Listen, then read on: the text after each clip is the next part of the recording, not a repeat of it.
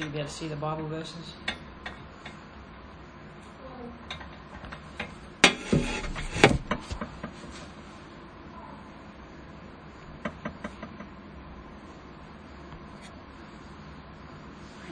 So today I'm talking from Romans 10, 8 to 17.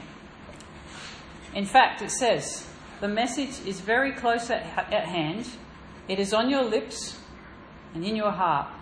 And that message is the very message about faith that we preach. If you openly declare that Jesus is Lord and believe in your heart that God raised him from the dead, you'll be saved. For it is by believing in your heart that you are made right with God, and it is by openly declaring your faith that you are saved. As the scriptures tell us, anyone who trusts in him will never be disgraced. Jew and Gentile are the same in this respect. They have the same Lord who gives generously to all who call on him. For everyone who calls on the name of the Lord will be saved. But how can they call on him to save them unless they believe in him? And how can they believe in him if they have never heard about him? And how can they hear about him unless someone tells them? And how will anyone go and tell them without being sent? That is why the scriptures say, how beautiful are the feet of the messengers who bring good news. But not everyone welcomes the good news. For Isaiah the prophet said, Lord, who has believed our message? So our faith comes from hearing. That is, hearing the good news about Christ. So Derek's preaching on this down at Deeren, so if you want to hear another version, you can listen to that later. I'm going to read that passage again at the end, because hopefully it'll tie up all my loose ends. But I stand before you this morning, and I hope that you know some of my theology. And as you know me more, I hope that you know that it's not just me, but I'm actually living it, I guess. If I'm inconsistent or act differently to what my words are, then I really don't believe what I say that I believe. It says this message, was it verse 9? It says, if you openly declare that Jesus is Lord, believe in your heart that God raised him from the dead, you'll be saved. It's not just a rote learning exercise or a rehearsed statement or a memory verse. This has to be in our hearts. It has to be who we are. Jesus is Lord. God raised him from the dead, and he has saved me. He saved you. He is the only way that I can be saved. He's the only way that you can be saved. So in fact, this message that I'm talking about today is actually scrutinising me, not you. So I'm looking at myself and not at you. How does this message fit in my life? Is this message very close at hand? And is it on my lips and in my heart? And is this message about faith? Is that what I preach? We're called to live this message out in the flesh, not because it's demanded, but called because the Son of God, in his love and kindness, made a way by dying and rising again for you and for me. It's a response from us to an amazing act of grace, mercy and humility by the loving Father and the Son and the Holy Spirit. So what's the message? What is the message that we're called to preach? So this message that is close at hand and on our lips became real to me when I went to Bible college in South Australia. The reason I'm so passionate about the gospel, the cross, or the message, whatever you want to call it, is because it changed my life. I thought I was a Christian. I thought I lived a Christian life. I thought God was impressed by me. God even healed me. He did things in my life, and I was convinced that he was God. But I'd never had it in my heart. It was on my lips. I grew up in a Christian family, and I believed Jesus was Lord. I believed that God raised him from the dead, and I believed that he saved me. But I didn't live it. I thought I was living it, but I didn't live it. I was a Pharisee of Pharisees. I was good in my own eyes. I was very good in my own eyes. I even had charismatic experiences of healing, and I spoke in tongues, played church on the weekends. In theory, I had the tick. But in practice, I was inwardly angry and unsatisfied and a legalist and very judgmental. But life went on, and I always strived to do better, and I was judging others. As long as I was doing a bit better than someone else, I was good, right? No. At Bible college, I had to write this essay on James 2. And James 2 talks about favouritism, showing favouritism to people, and it being a sin. And then it goes on to say this. For the person who keeps all of the laws except one is as guilty as a person who has broken all of God's laws. It was like, ouch. It's like a punch in the guts. So how can we be saved? More importantly, how could I be saved? Because I knew I'd stuffed up. I knew that there was things that I wasn't doing that were right. I was showing favouritism, but there was much, there's many things that I was doing. This was my immediate reaction to this revelation to me. Oh, what a miserable person I am. So I felt. I felt absolutely miserable because I knew what I was really like. Who will free me from this life that is dominated by sin and death? Thank God. The answer is in Jesus Christ our Lord. I realised how sinful I was. All those so-called little sins count. If we're counting sins, and I was counting sins, they count. But the scales fell off my eyes, and it just really revealed who I was and what I was like. I was a rotten sinner with no way of being saved except through Jesus Christ. And it wasn't about counting sins or comparing myself.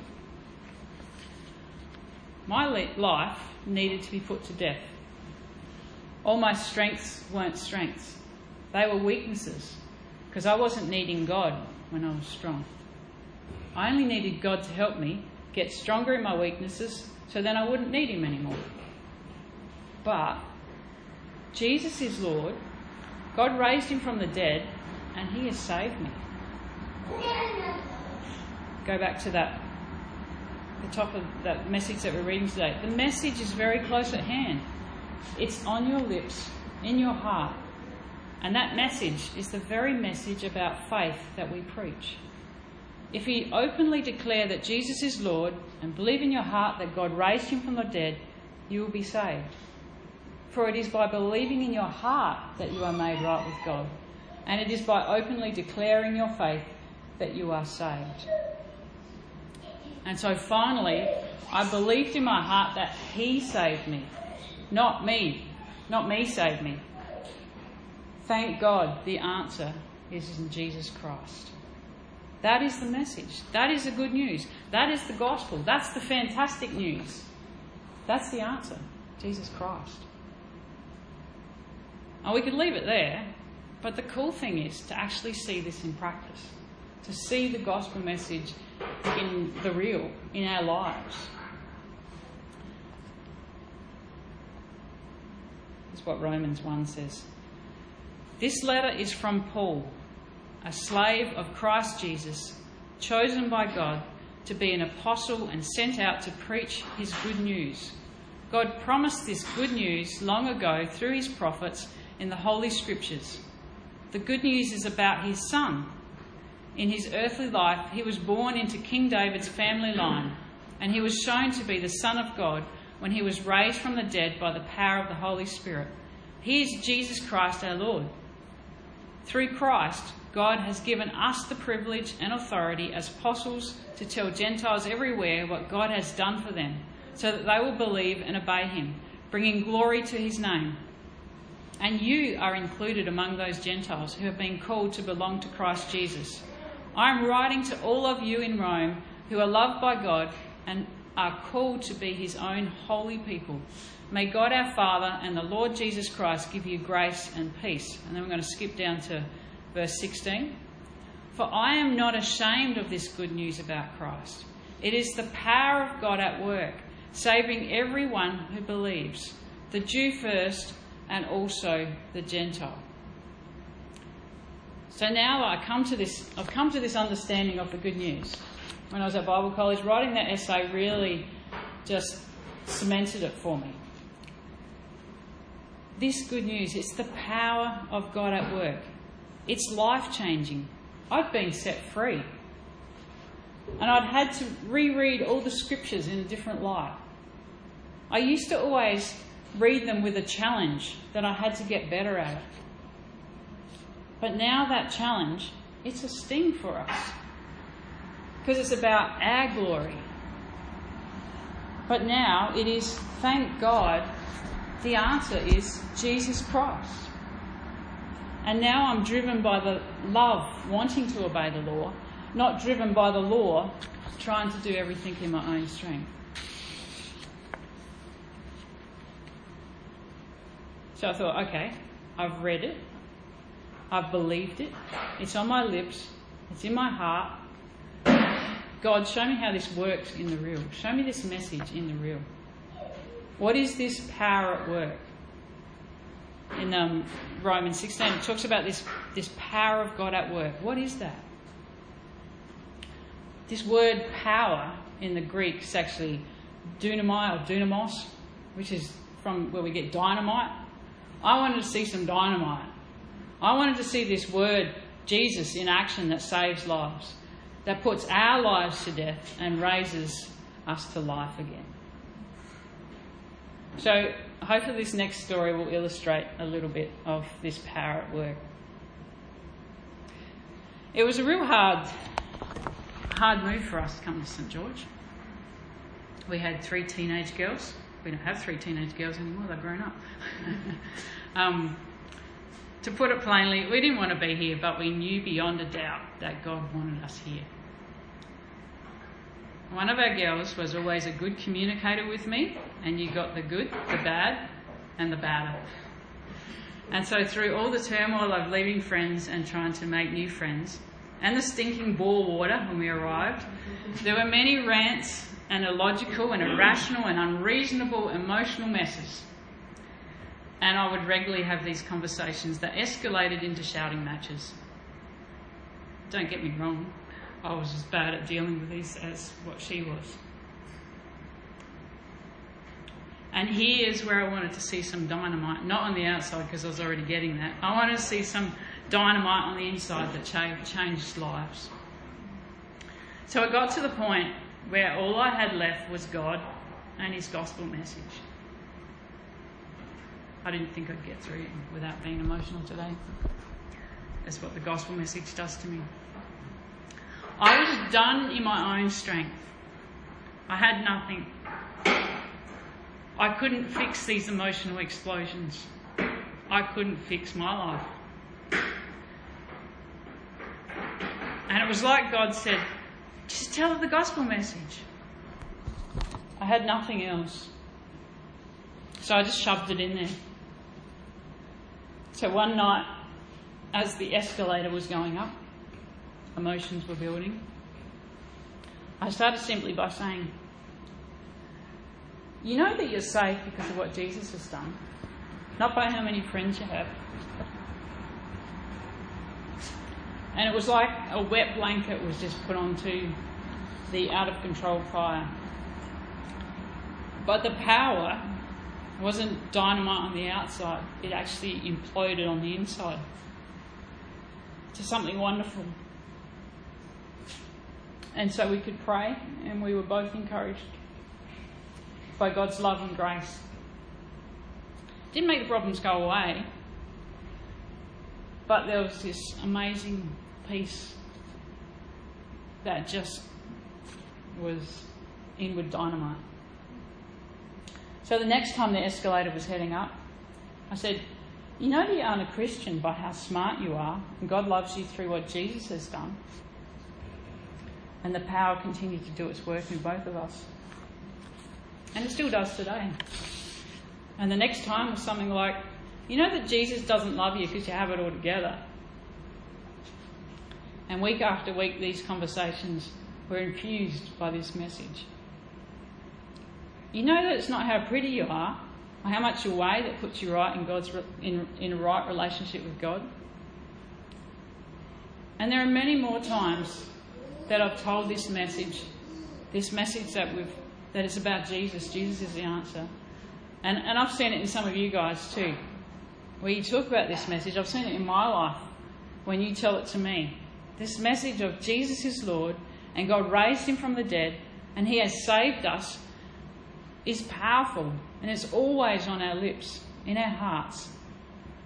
And I still need to be reminded of it today, daily. It's like it takes the sting out of life and replaces it with peace and joy. And it's like instantly, because you're brought back to the message of what Christ has done. But it's not just an experience that worked, so I used it. This is theology that has power. This is a loving God that is all-powerful and has made a way for us to be in a right relationship with him. By him, through him, and from him. This is the message. This is the good news. And we have beautiful feet. That's what it says, isn't it? How beautiful are the feet of the messengers who bring good news. You didn't think your toes were so sexy, did you? Verse 16 says, but not everyone welcomes the good news.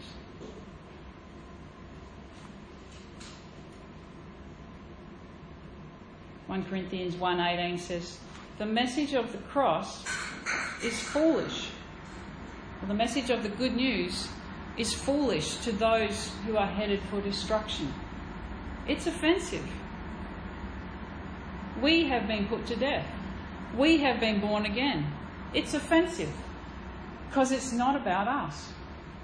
It's not our glory or our strength, but it's all about Christ. A weak message. It's illogical, it's irrational, it's unreasonable, but it's implosive power. It's dynamite. It's not attractive. It's what Isaiah 53, 1-3 says. Who has believed our message? To whom has the Lord revealed his powerful arm?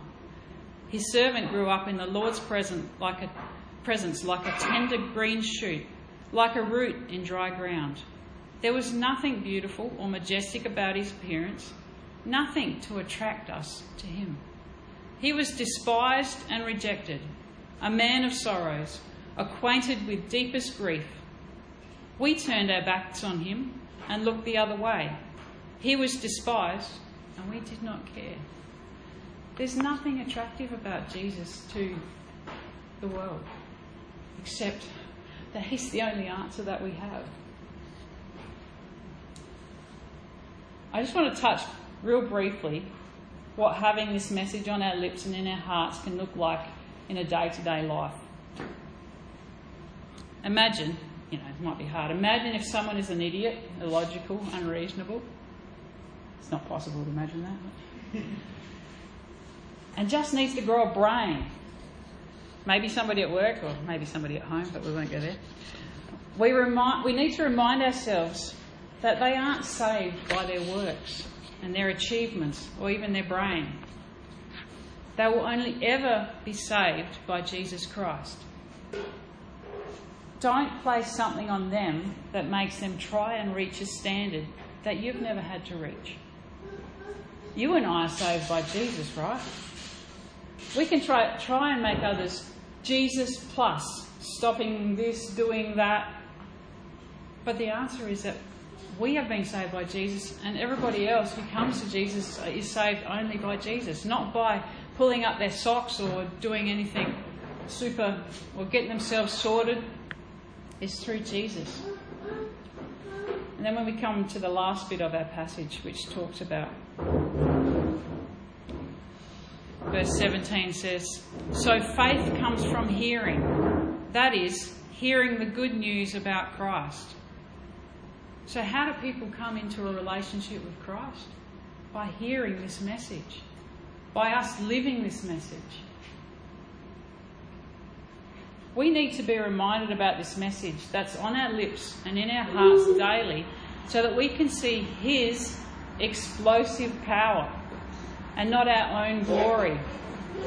It's not in our own strength. It's His glory. It's displayed through His message. A weak message, but absolutely explosive. Let's read through the passage again.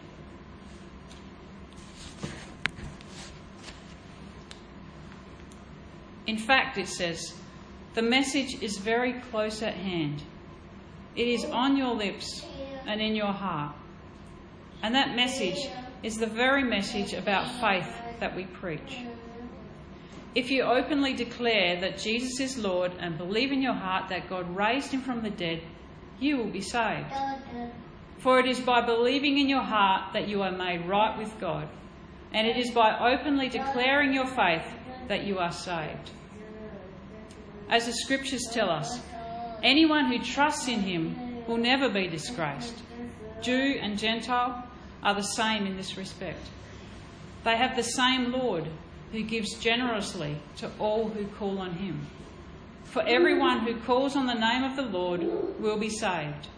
But how can they call on Him to save them unless they believe in Him? And how can they believe in Him if they have never heard about Him? And how can they hear about Him unless someone tells them? And how will anyone go and tell them without being sent? That is why the Scriptures say, "How beautiful are the feet of messengers who bring good news." But not everyone welcomes the good news. For Isaiah the prophet said, "Lord, who has believed our message?"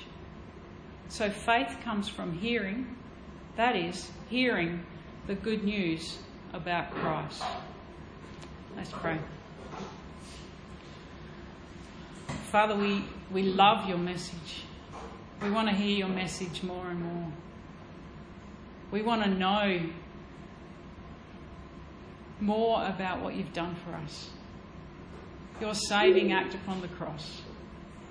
Father, I just pray that your message would be constantly in our hearts and on our lips in all that we do.